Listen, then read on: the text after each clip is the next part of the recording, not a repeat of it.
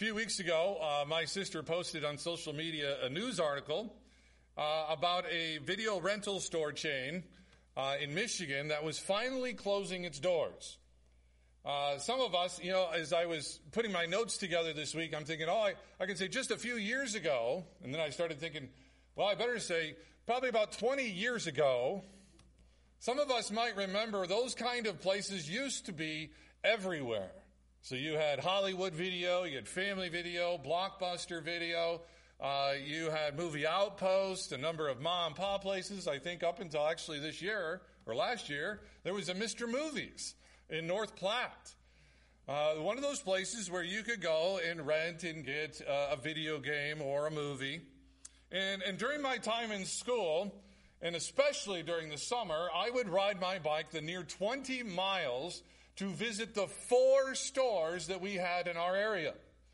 And I would take my time going to each and every store, trying to find a movie or a video game that I would spend my weekend playing or watching. Of course, when I learned to drive, that became a lot simpler. It was always me and a buddy. Every Friday after school, we would hit these 4 stores trying to find a place that had what we were looking for, the newest game or the newest movie we wanted to watch, and that's how we would spend our weekend. My mom would later tell me that the reason she was okay with me spending all my time doing that was because it was better for me to be seeking out the newest video game than seeking out things that really could have gotten me in trouble. And so she didn't mind that I spent my time doing that. This morning, we come back to our study in 2 Chronicles. This is our winter-spring study. So it's been a year since we've been there, so let me remind you of the highlights. 1st and 2nd Chronicles used to be one book. The main theme, or the big idea, is that the Lord their God was with them. If you want to think of it this way, when a sports team, a professional sports team, signs the best player in the universe, they put up billboards and they have parades because they say, finally, so-and-so is with us, and the expectation is we're going to win. And so in 1st and 2nd Chronicles, over and over, we're reminded that anytime there's success, anytime there's achievement, anytime a person is able to have victory, it is because why? Because the Lord, their God, is with them. All right, and then last year we ended in 2nd Chronicles chapter 8. Now, up to this point in the book, we have been mostly talking, or I shouldn't say mostly, we've been entirely talking about Solomon, and particularly talking about him building the temple. Now, chapter 8 was really a summary of everything else Solomon was able to achieve other than the temple. The Lord, his God, was with him. Solomon served the Lord. He took action on the Lord's behalf. And as a result, he accomplished a number of things. And last year we ended our study saying that the path to success, or how God's people find the path to success, is by serving the Lord like Solomon did. The path to success, or we find the path to success by serving the Lord as Solomon did. Now this morning we come to chapter 9, and it's all about a summary of Solomon's splendor. The idea is the Lord, his God, was with him. Solomon sought the Lord, his God, and as a result ended up ruling over and owning a lot of stuff. He had a lot of splendor. And the application, or the big idea here, is simple. God's people find the path to success by seeking the Lord. Or seeking the Lord is how God's people will find the path to success. Now, I want to make sure I clarify the idea of seeking. When the Bible calls us to seek the Lord, it is actually giving us something to do. The Bible says we seek the Lord in prayer, like you would text somebody trying to find them or call them. We seek the Lord when we worship in song. We seek the Lord when we open our Bible and try to see what it says about our anxiety or about fatherhood. And we even, the Bible says, seek the Lord by taking care of each other.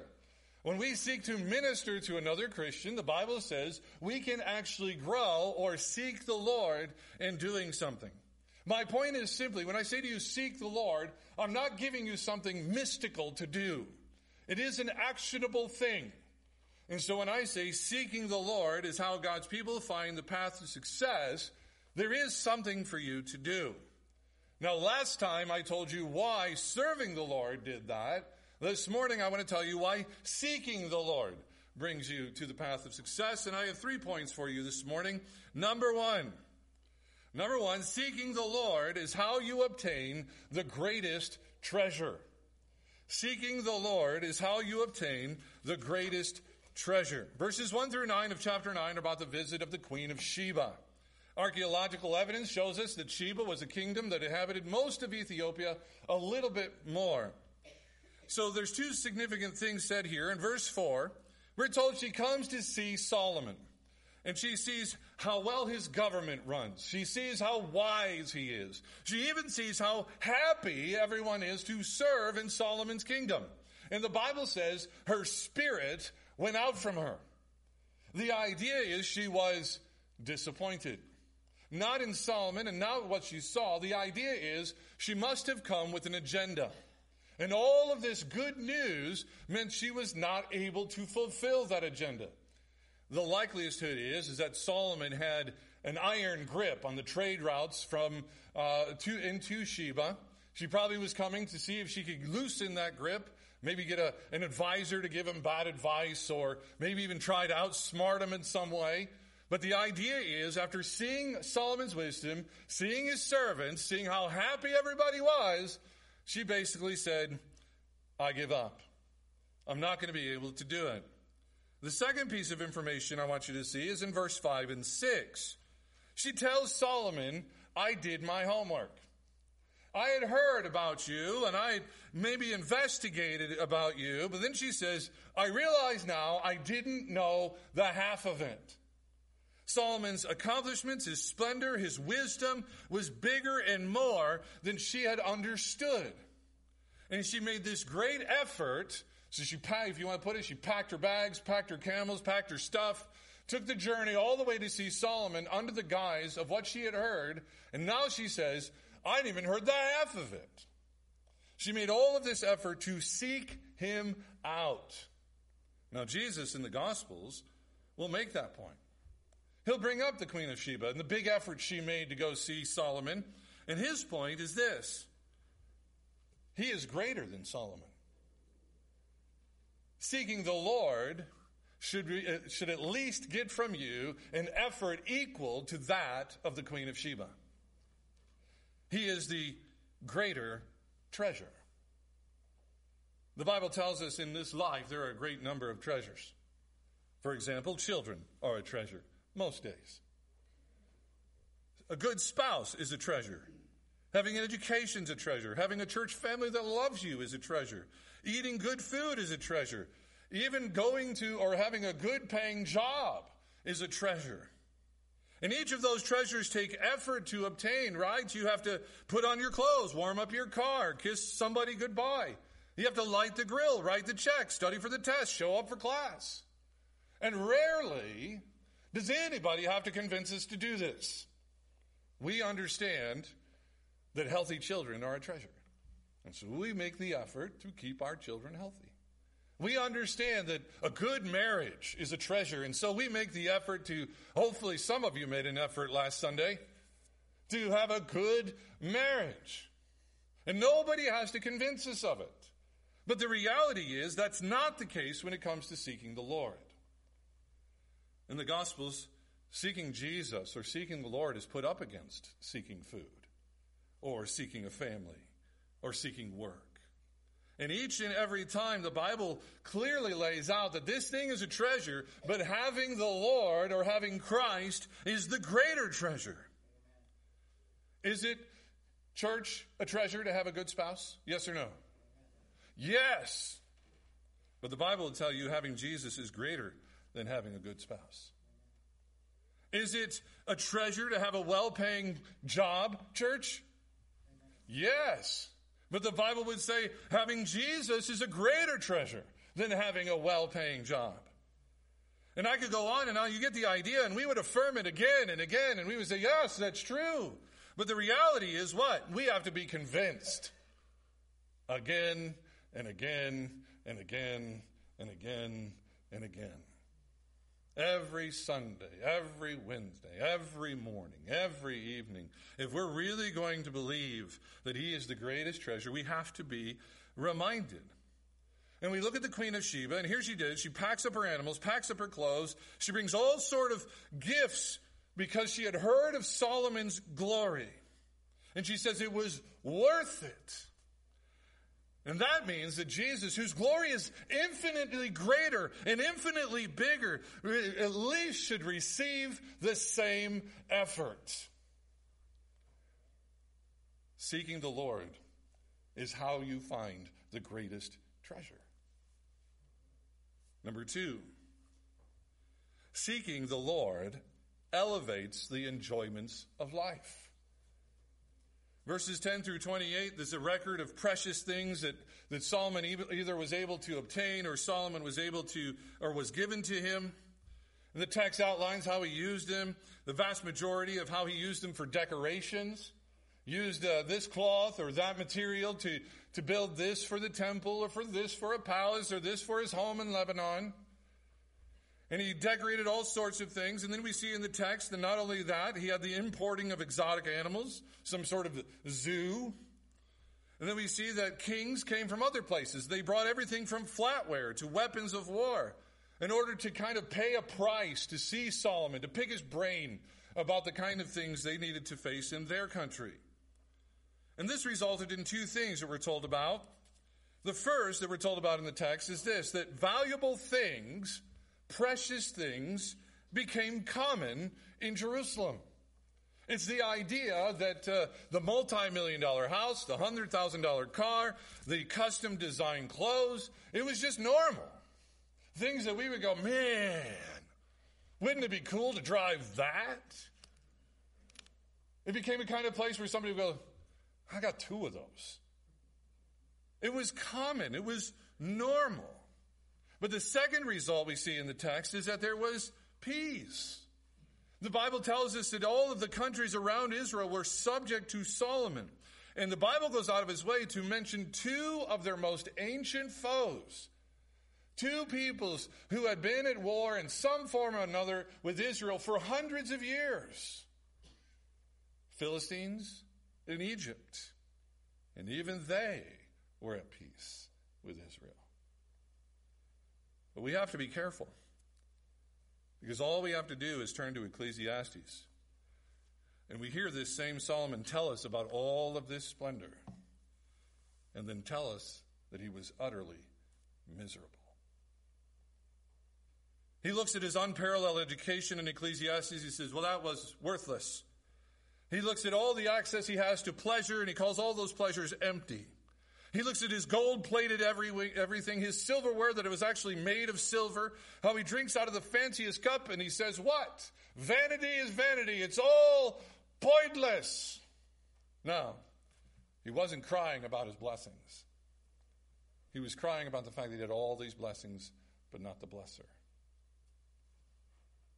In other words, all the joy was sucked out of having these things. All the joy was sucked out of a good education. All the joy sucked out of a romance. All the joy sucked out of stuff and achievements.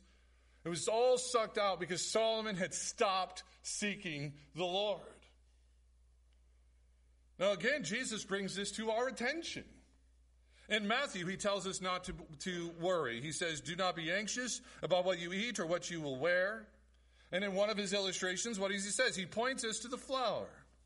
And then he says, Solomon, in all of his splendor, so think of chapter 9. Solomon, in all of his splendor, never obtained the beauty of a flower. And an informed reader would look at that statement and go all the way back to 2 Chronicles 9 and said, wait a minute. This guy had so much gold, he was covering the most random stuff with it. This guy had pet apes. Who wouldn't love to have a pet ape?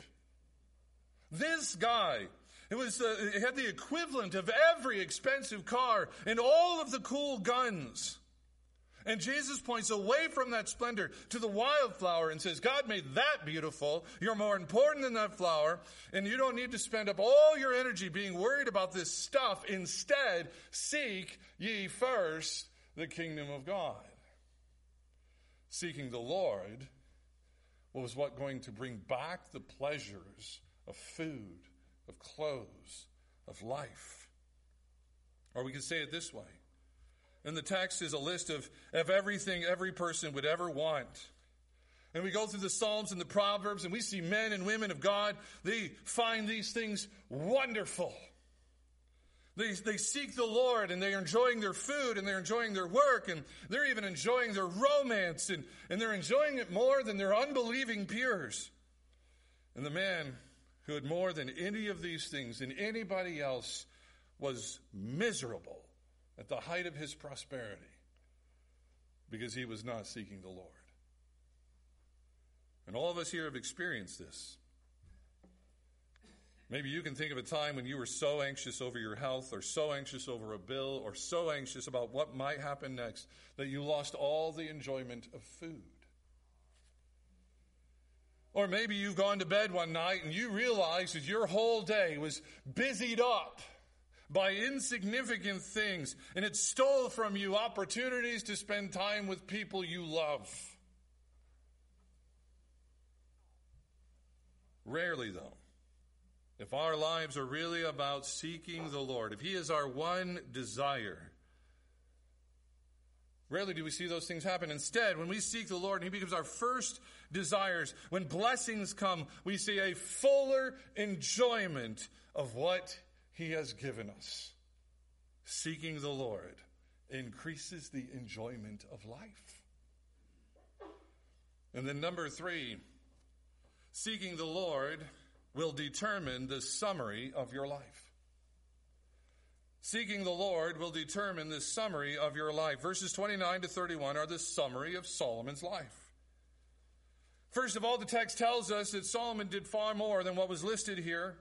And we're told some of those things are in 1st and 2nd Kings, some of those things are in the prophets, and some of the things have just been lost. If you want to think of it this way, the Bible's telling us chapter 8 could have been longer. Chapter 9 could have been longer. You can think of it like what John says in the last chapter of the Gospel of John. He said, you know what? Jesus did so much and He's so great, I don't have enough paper or ink to tell you about it. But then we get 2 very factual statements. The first is that Solomon reigned 40 years. To put it in context, the idea here is that this prosperity did not just last for a season. For 40 years, there was peace. For 40 years, gold and precious stones poured into Israel. For 40 years, precious things were considered common. And for 40 years, there was peace. And while other nations would arrive to Solomon's riches, they would do it over the course of hundreds of years. Not the 40 that Solomon did it in. That prosperity was Solomon's legacy. But then we get a second statement. He died. He was buried. And someone else became king. God had been with Solomon all the way. God had shown Himself exceeding abundantly above all the man could ask or think. And it leads to the question for the reader of this book. It leads to the question, would the next king seek the Lord? What about the one after that, or the one after that? That question will come up again. Will this king seek the Lord? And unfortunately, we are going to see a lot of no. Or you can think of it this way. The first readers of this book were likely captives from Babylon. And so first they read 1 Chronicles and they see all the success that David had and how God helped him and how God was with him. And then they come to 2 Chronicles and they see all about Solomon and all of his success and how God helped him. And the question in your mind as the reader, if you've just come back from captivity, what happened? How did we end up captives in Babylon? And the answer is going to be shown them over and over. They stopped serving. They stopped seeking the Lord. And from here on out, in the rest of 2 Chronicles, every king is going to be summarized by one of 2 statements. Either they sought after evil, or they sought the Lord.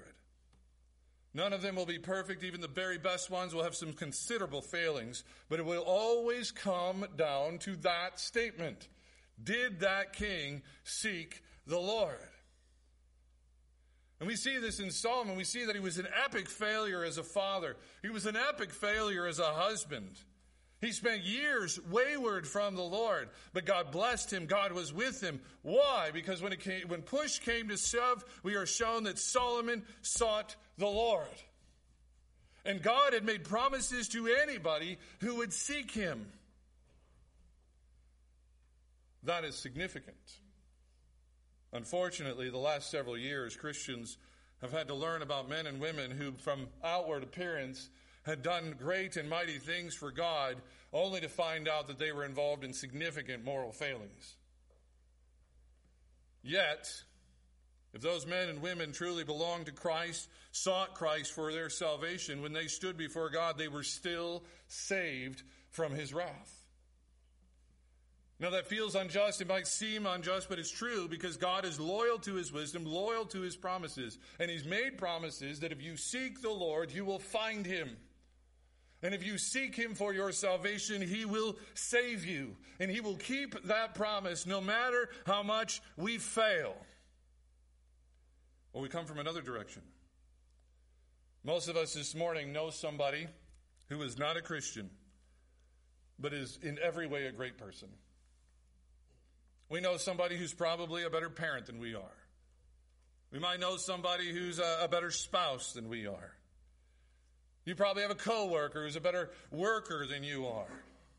Yet, if they do not belong to Christ, if they have not sought him for their salvation, they are still the objects of God's wrath. And that feels unjust. That seems unjust. But why? Because the promises of salvation are for those who seek the Lord. And this should be of considerable comfort to us. If we have sought salvation, then our eternal security is based on those promises. How many times have you been full of doubt? How many times have you struggled with your moral performance? How many of you have wondered, what is God's will for me? Am I doing God's will for me? It's a considerable comfort to know that our doubts and our moral performance and our wondering about or knowing God's will for us in our lives, none of those things have a basis in whether or not we are eternally secure. Our security comes in the promise of having sought the Lord. That's what I mean when I say the summary of your life. Of everyone here this morning, the summary of your entire life will come down to the question of whether or not you sought the Lord. So the goal this morning is to see that the path to success is found by seeking the Lord. Jesus points out that the Queen of Sheba made great effort to see Solomon in all of his glory. And Jesus, the greater treasure, is the one who deserves our effort to seek him. And if success is defined by having the treasures of life, we should seek only the greatest treasure, or first seek the greatest treasure. Jesus tells us even in all of his splendor, Solomon paled in comparison to the beauty of a flower. Solomon sucked all the joy out of the blessings of God by serving something other, seeking something other than God. And joy in the blessings of God can be full and overflowing when we seek the Lord first. And lastly, the Bible says that we seek the Lord because whether or not we seek the Lord for our salvation in Christ will be the summary of our entire lives. It will determine the summary of our lives. It will determine the summary or determine the reality of our afterlife. Seek the King who will never die. And you will find the path to success. This time I'll ask JC and his kids if they want to go ahead and get ready for baptism this morning. Otherwise, let me pray with you and we'll move on with our service. Father, thank you for these lessons. And I pray, Lord, we would be a people who seek out the greatest treasure. I pray, Father, we would be a people who desire to seek you first and know the full joy of life. And I pray, Father, that we would be a people who seek you. For in the end, that will be the only summary of our life that matters. Did they seek the Lord? And we pray all these things in Jesus' name. Amen. All right.